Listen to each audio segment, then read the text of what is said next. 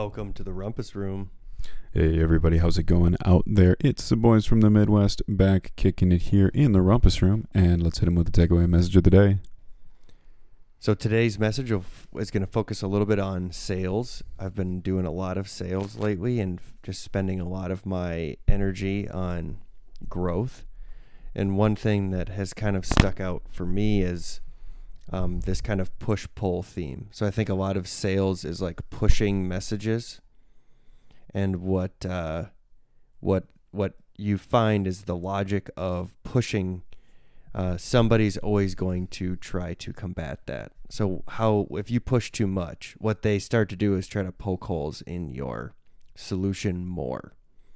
So that becomes a huge problem of if you're too pushy. People are then trying to find reasons to not buy most people think, okay, I'm going to answer your objection with 10 more reasons. But what you're starting to do is create this me versus you, who's got the better idea, and they're just trying to disprove you.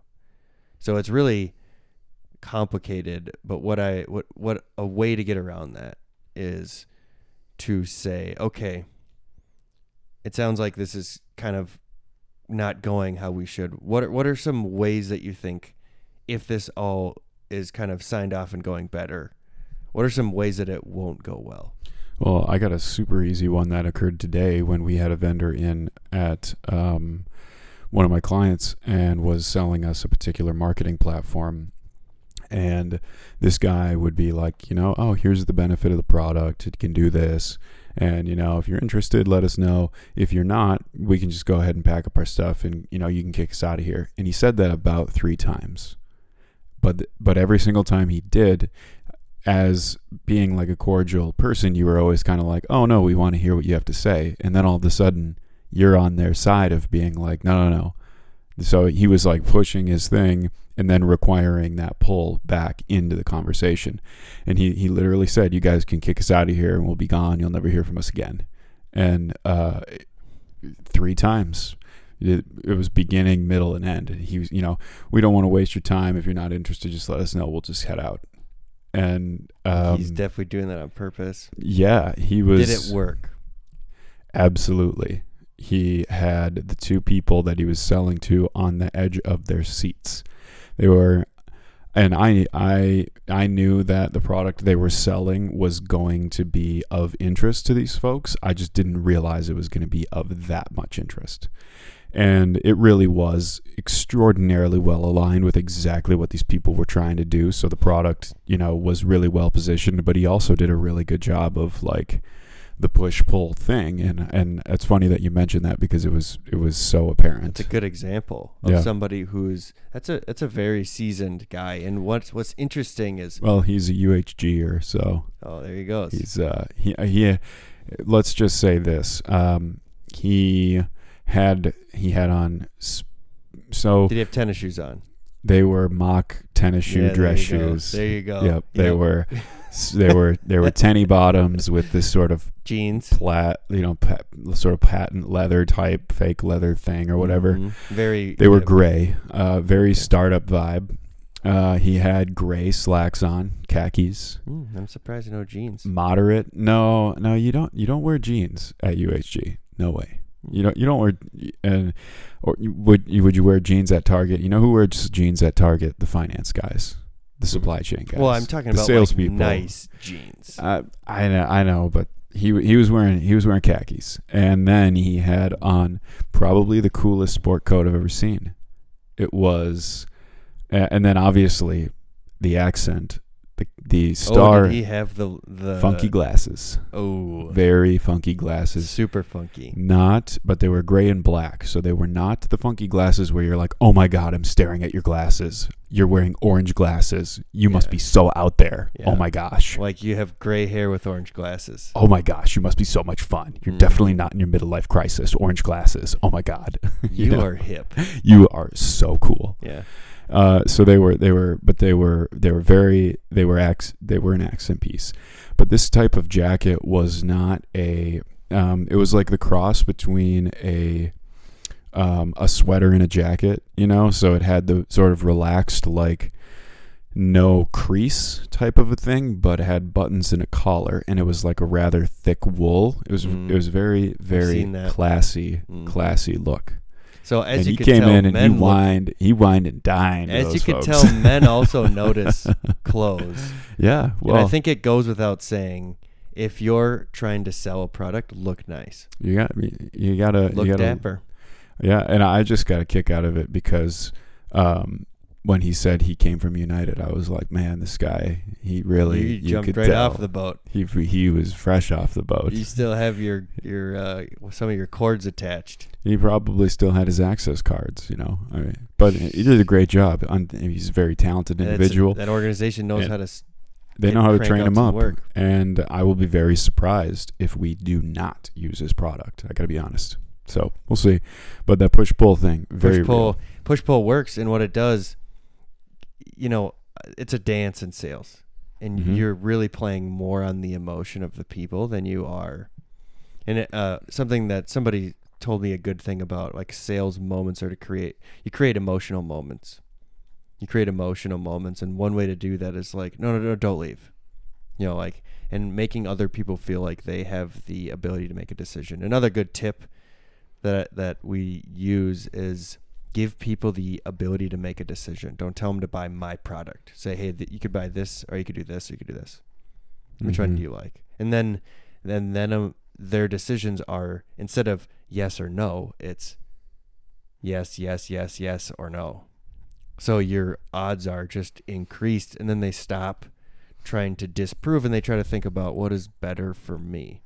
Well, when you also give somebody the option to start having that yes and no conversation in their head, you lower the defenses. Because for sure. if I've just been saying yes the whole time, I'm going to want to say no. You want to say no. It's just natural human behavior. Yeah, you're like, no, I'm not going to buy your thing. Exactly. Like, you just, like one of the examples of a telemarketer calls you, hey, so do you like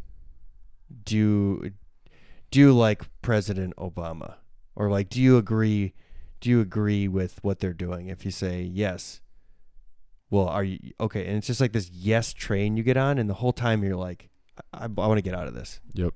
How do I get out of this? You want to get off the train. And so you got to make sure to play that and give these people the ability to kind of be autonomous. And it's interesting because I think sales is like a natural thing that I think we all kind of have inside of us. We all know how to influence people, but it's just what works. So there's a lot of different things you can study in terms of sales, a lot of different books. But well, one thing we certainly don't need to sell these days is hand sanitizer. So I mean, that's flying off the shelf. It's flying off especially the shelf. the 1 gallon. The 1 1 gallons. gallon. Yep. I don't. It's that and surgical masks that don't work. Surgical masks that don't work. If you need That a have surgical, been you need a proven. respirator. You need an N95. Let's just lay it down. So What's an N95? an N95 is a particular industrial respirator. Is that the one that you look like? It's got It's like more an Bane. alien? It's more Bane-like. Yeah, it's got- Yeah. okay. Does it have two? We're like not talking. breathing? You know how you got like the two breathing? It does. Those exist, but an N95 actually just has like one airway. Okay. Typically, they're a little cheaper. On Amazon, you can buy a 4-pack or a 5-pack for $89 if you want. For N95. Yep. That's a lot less than I thought. Yeah, I know. Yeah, it wasn't crazy. For But 5 friends. for 5 Keep friends, your family. keep your family. Yeah, because we've got. I don't know. We got weeks of this. This is not a flash in the pan. Let's just say that we're going to be experiencing this for the next 2 months. That's what it sounds like. And I think, everybody, we've listened to a couple, I think, pretty decent experts. Yeah, and infectious disease experts. One fantastic episode is the Joe Rogan podcast. He connects with a gentleman, Michael Osterholm or something like that, who's an epidemiologist from the Center for Infectious Disease. It's called CIDRAP, Center of Infectious Disease, and I can't recall what it's a governmental organization. No, it's a University of Minnesota actually. Well, he it's worked here. for the government. He did. Yeah. He worked for so he's basically like a spy. He worked in their department. Not a spy, but like he was in their defense team. Yep. He connected with folks who were part of the Russian bioweaponry program after the fall of the Soviet Union, and he wrote a couple books about it. Interesting episode, and he goes into great lengths about what we're about to experience for the next 2 or 3 months. And so what the resounding thing I took away from it was it's inevitable. Like there's going to be 2 or 3 months of this. Yep. Like we're just kind of starting and I think that's kind of the message that's getting to everybody. Yeah, I still feel a lot of hysteria around, which is a little bit frustrating. And it'd be fascinating to see some of the hospitals gearing up for this, because they're turning surgery centers into, kind of infectious disease wards and stuff like that. I mean, they're using... really, they should have all of these policies written up, and, SARS and... you would have sharpened the pen when Ebola came, and it was a big thing last few years. But there was one woman I work with who is a nurse practitioner and has 35 years of experience. She's been around, and she was so frustrated with as we did this meeting opener. It's called a segue. It's sort of an icebreaker type thing. Mm-hmm.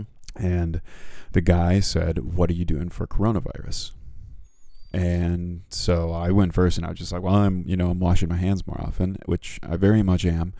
And this was prior to me hearing that the primary transmission occurs, through air. So you can wash your hands all you want, but you can bathe in it. Yeah, exactly. You could be drinking hand sanitizer, and that wouldn't do anything, because it's all about transmission through the air, which is why it's spreading so fast. And obviously, Vegas is closing down their buffets, so yeah, sure. Then there you go. Once the buffets go, it's real. It's very real. And so we went around the table, and everybody says, what they're doing. We've got the doomsday preppers who went out and bought the bags of rice. And bags of rice. Oh yeah. Oh, definitely. Man, that'll keep you alive for a long time. Yeah, exactly. Well, the National Guard is delivering food in New Rochelle, because they've quarantined the city. Mm-hmm. So, and obviously, if it were to be on a mass scale, National Guard probably wouldn't have. I mean, but we've been delivering food to people that we've invaded their country for years, so we got that. I'm pretty sure we got that. How to deliver. We know food. the game. Mm-hmm. But food delivery, Amazon, we got that covered. And people were going around talking about their kids at school or whatever it was, and then this woman, she is just extremely exacerbated and visibly angry, and she's like, "Oh, we've been through this before with SARS, and there's nothing you can do. Hand sanitizer doesn't matter. Yeah, whatever, you can wash your hands, but the only thing you really need to do is get out and go for a 2-mile walk and eat your fruits and vegetables, and that's it. You can't do anything else." And the room kind of fell a little bit silent because we had charged up. Yeah, because we had just, everybody was like, "Oh yeah, I was at Costco and I picked up a bunch of toilet paper, blah blah," and like, I bought a bunch of rice, and then she says that, You're all idiots. Which is exactly what you should be doing. I mean, that's probably the best defense at this point, is to keep your body healthy. Keep your body healthy. Right? That is definitely the best defense. Yeah, having an extra bag of mind and body rice healthy in your cupboard isn't going to fend off the coronavirus when you have it. That's my question, is like, what's the nutrient value of that big bag of rice? Like, my gosh, how long will it keep you?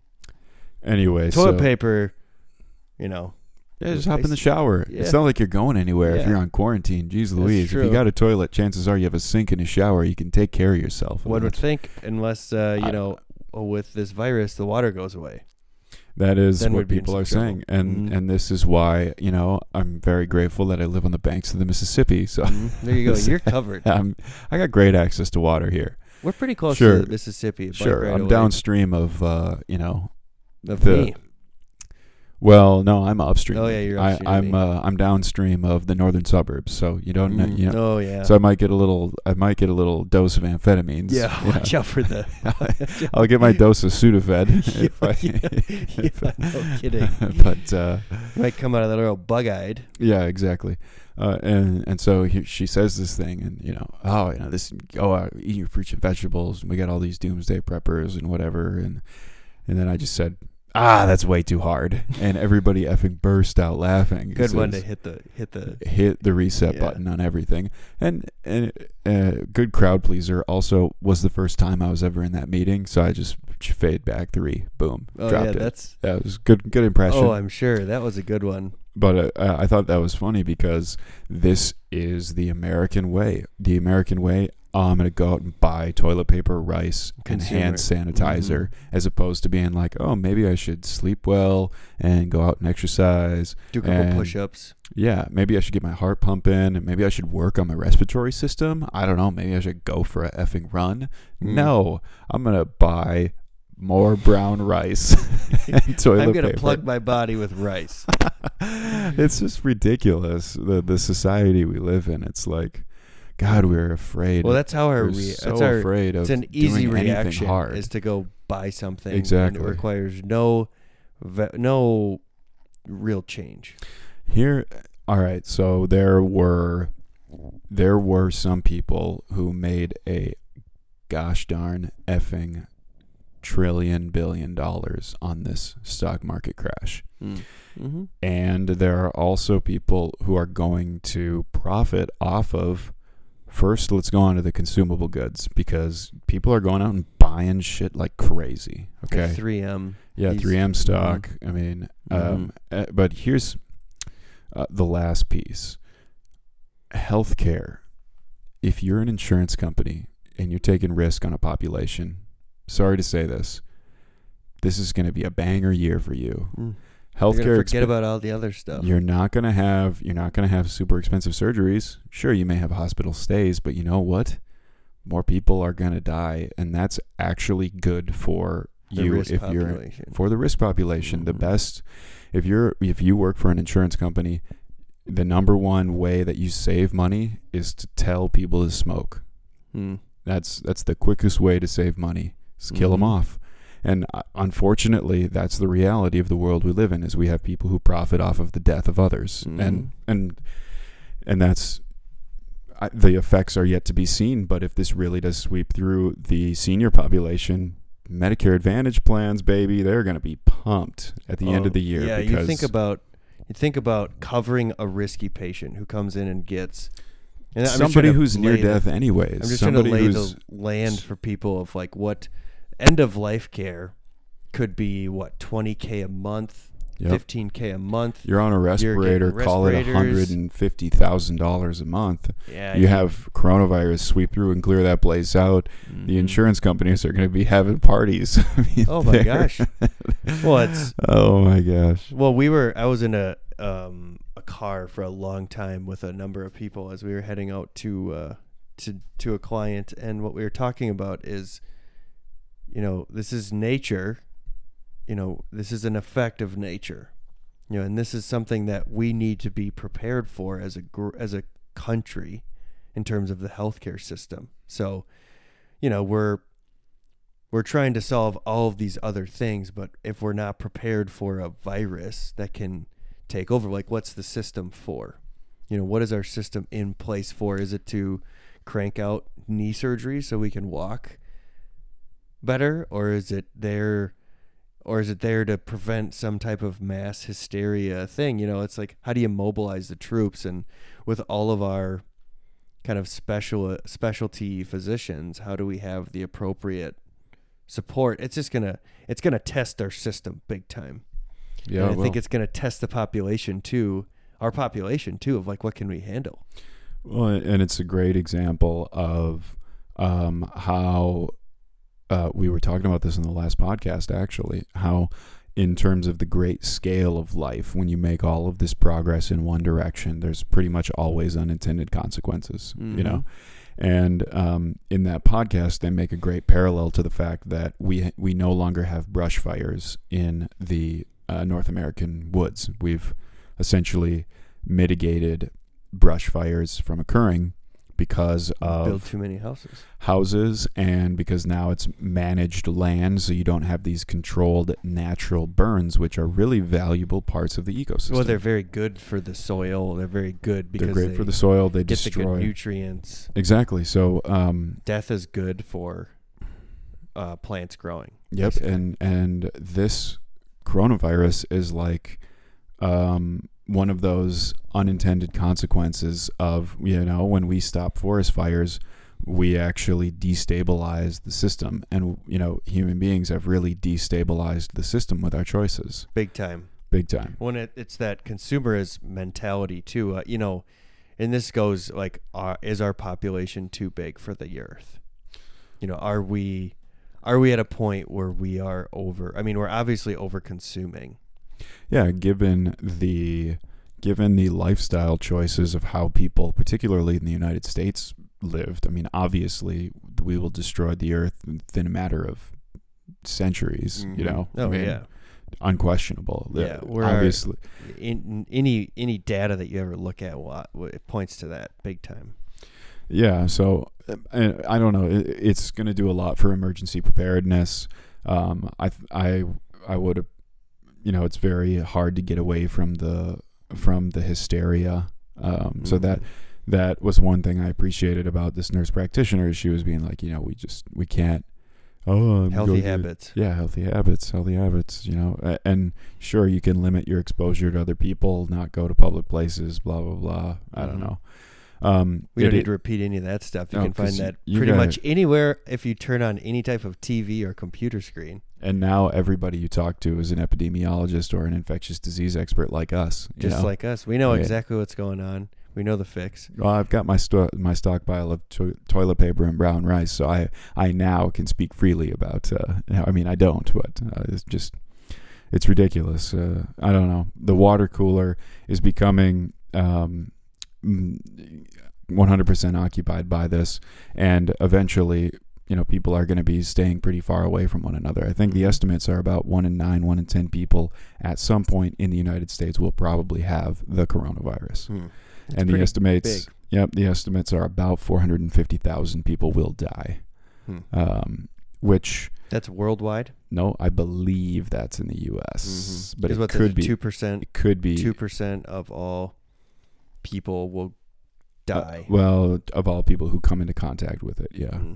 And it'll be really interesting to see how it fares with those folks who are obese. But frankly, that's going to be Mexico's problem, because Mexico has taken us over as the most obese country in the world. Really? That is true. Did we just ship McDonald's down there or what? I don't know. I think the biggest thing that I've noticed about a place like Mexico, last time I was there's just pop everywhere.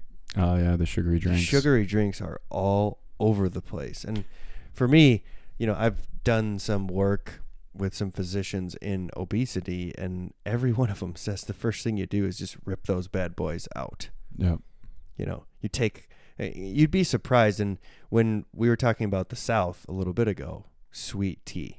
Yeah. Sweet tea is like the silent killer, the silent diabetic. Yeah, it's the sugars. That's what they call it. I got the sugars. Oh, that's what people in the South call the diabetes. Is I've got the sugars. Then you're also gonna have the one leg. Yeah, it's gonna be.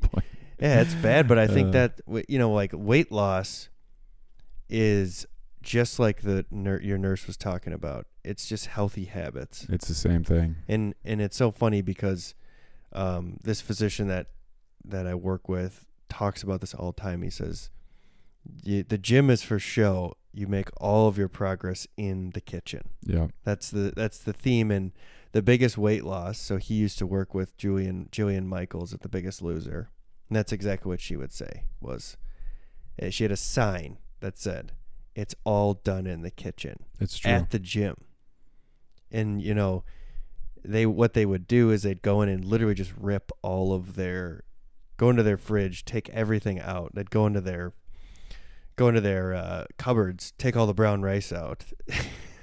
All the extra TP, I don't know. Yeah, it's so what what's interesting is just going back to healthy habits. And I think we talked a little bit about like, how do you see this as how do you change, like, how do we take this as people and make it somewhat productive?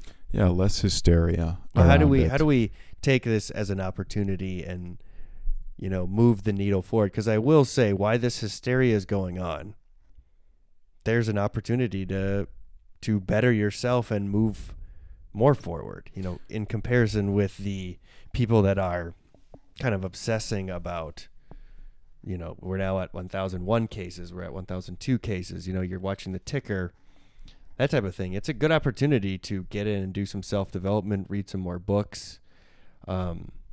If you're at home, use that time to take care of yourself, like you said. I think those are great ways to take kind of this mass hysteria and say, what am I going to do to kind of move this thing forward for me personally? Well, I think there's going to be a significant migration of American industries back to the United States post this. I think it's going to become apparent. I believe the statistic this gentleman quoted was 86% of the dialysis medications are manufactured in China.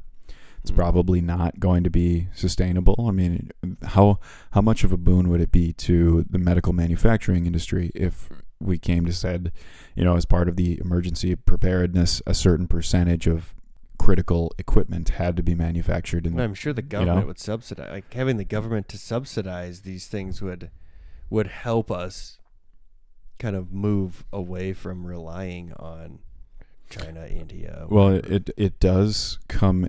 It's the first challenge to globalization that we've ever seen in our lifetime. Big time.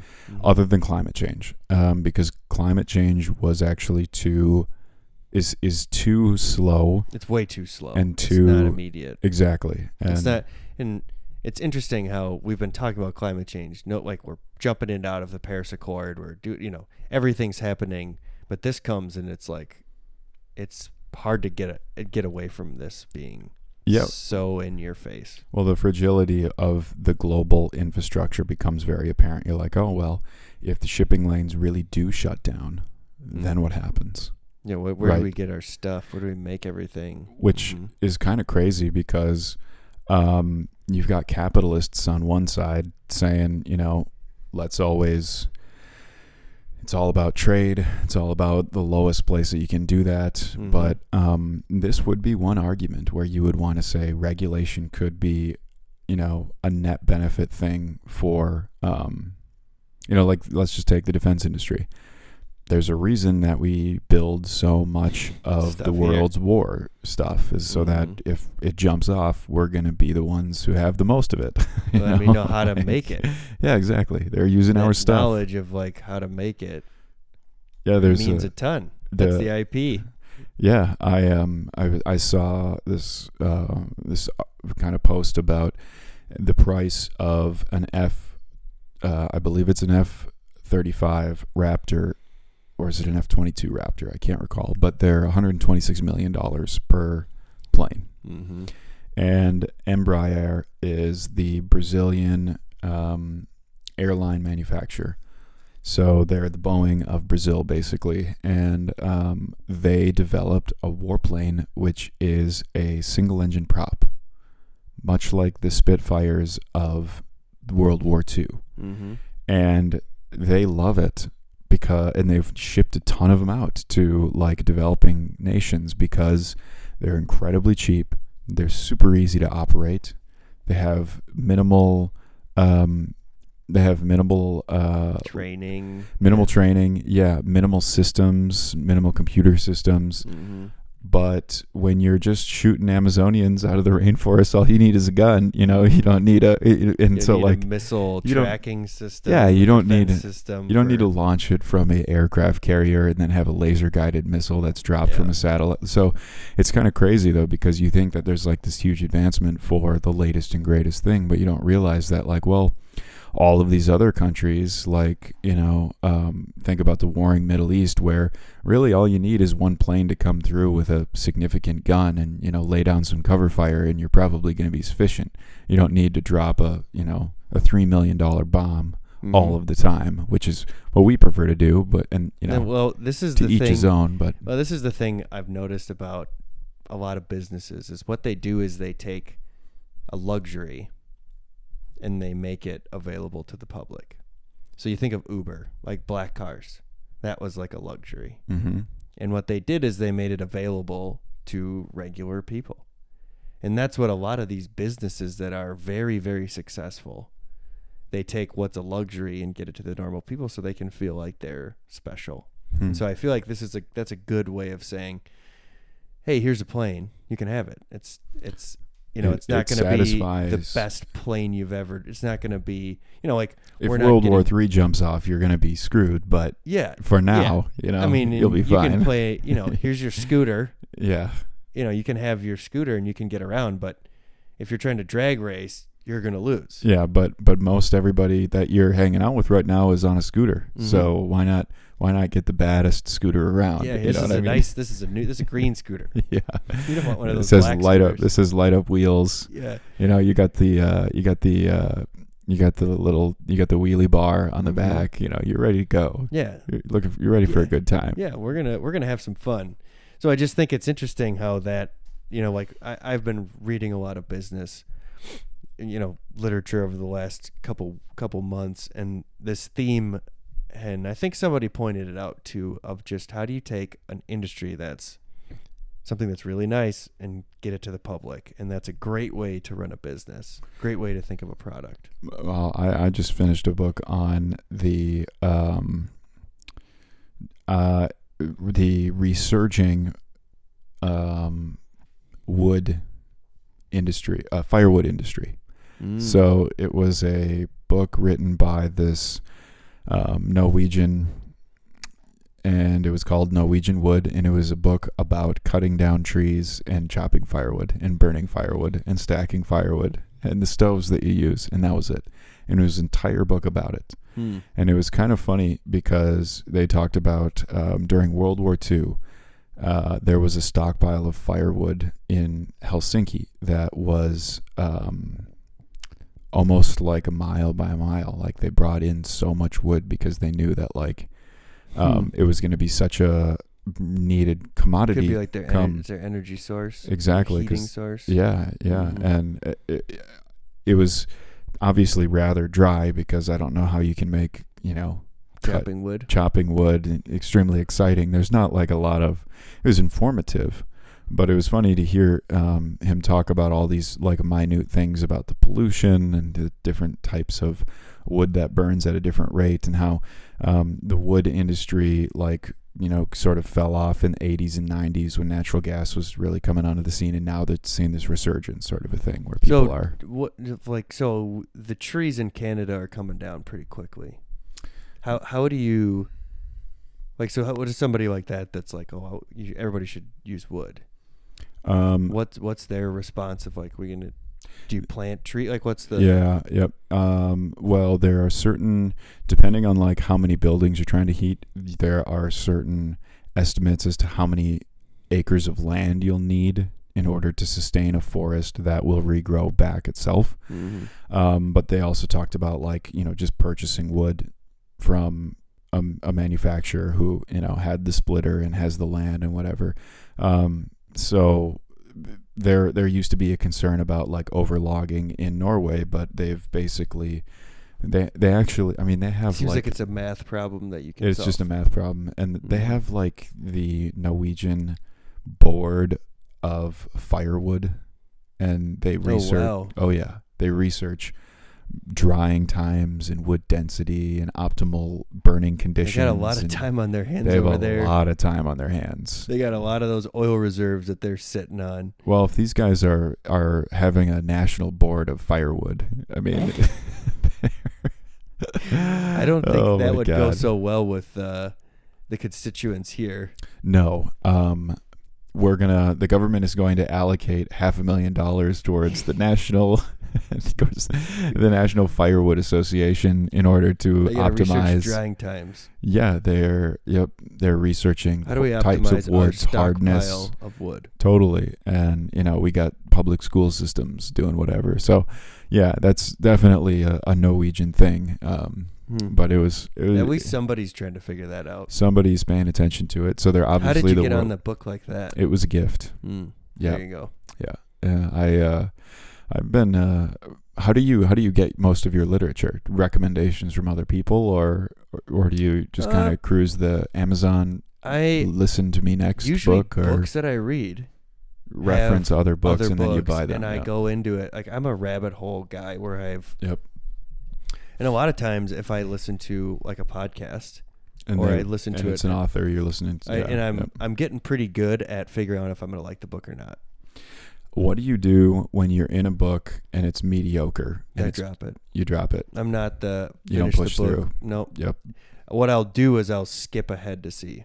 Sure, you could just kind of skim. I go and I look at the chapters to say, like, am I going to be interested in this? And maybe if I don't like the chapter, I'll just keep reading. But I've gotten over the, like, I'm going to finish 70 books in a year, you know, the number. The number. And I'm just trying to, like, get the content out of it that I think I need. Because, you know, I've gotten in the habit of reading and I want to maximize it. And I found it's way more enjoyable if I skip ahead. Yeah, I've found myself butting up against this wall called the Gulag Archipelago, which is oh my God, it's a book that Jordan Peterson continually references in all the time. Yeah, and so I was like, all right, this has got to be something. Stick through it. Jesus, it's just misery. It is absolute misery. Not in the writing style, but it just depicts actual horrible misery. It talks about how, I believe the estimates were, so the Chinese famines of communist era, there was about 45 million people who died over the span of, like, I don't know, 10, 15, 20 years. Jeez. Like, coronavirus is nothing on that. Pretty effing significant. The Gulag Archipelago, there was about 30 million Russians who died, and they were combination of work camps and famine and inability to move food around the country and a desire to keep a stranglehold on the population. The original Communist Manifesto sort of game, right? Communist attempt one. Yeah, and so the book, I keep reading deeper, and then he just goes on to, like, here's another miserous situation that occurred in Russia in the 1940s and 50s, and it's kind of like, oh my God, I get it. It was horrible, but then I keep reading it because I kind of want to just push through and see if they're ever going to get anywhere, but it's not a page turner by any means. So. That's something that I do struggle with more. I really used to struggle with it because I really wanted to finish every book, and I wanted to get the full experience of the book, and I wanted to say, like, kind of appreciate the writer for writing the book and say, like, I'm going to try to soak it up.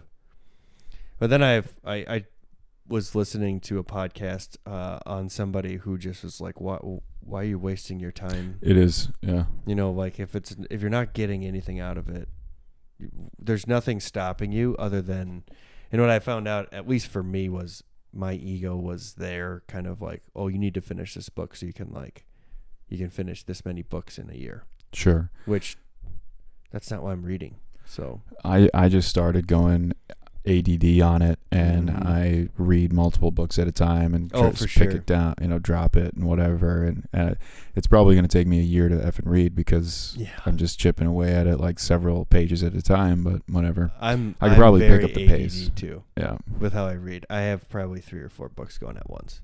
Yeah. And sometimes I will just, and for me, what I found is for reading, what works best for me is when I like right now, sales. I just go dive into those books and I get a lot more out of them. And then if I, a moment that I don't need to, I step away from it and kind of read. And it's just more fluid rather than like, this is my outline of my school project and I have to read these for these things. And sure, that's it. That's encouraged me. And one smart thing that I often recommend to people that are not reading is read something you like to read. Just get in the habit of reading. That's more important than like sticking out with the latest Jordan Peterson novel or finding some self-improvement stuff that you need. It's just enjoy the act of reading first, and that will motivate you to build a habit of reading. If you like Harry Potter, go for it. Yeah, good advice. Yeah, I just thinking about what I actually was getting sick of the direction I was going in my literature, and I was like, so I went back to the bookshelf and pulled out some old classics, some Thich Nhat Hanh. There you go. Getting back to, Tim Ferriss always asks this question: what is the one book that you've probably gifted the most? Mm-hmm. And I think I finally know what that is for me, because I've always kind of been like, I don't give a lot of books. Mm-hmm. But then I've found a couple instances where the book, so one of them would be Siddhartha. I often recommend that to people. Yep, that's a good one. And then the other one that I've just started recommending to people is Tao Te Ching. That's such a great book. Yeah. It's such a good, simple, contemplative read that the barrier to entry is so low, even though it's like so full of rich information that yeah, and the way the information kind of releases inside of you is just different than other books. Yeah, it's a good piece of literature, and it's, I don't know, 40 pages. It's tiny. It's tiny. And there's books written about that book. Like how do you interpret it, which is very interesting when there's other books that are quite popular that are just interpreting. Well, that's all we got for you today, folks. Tune in next week when we'll be back kicking it here in the Rumpus Room.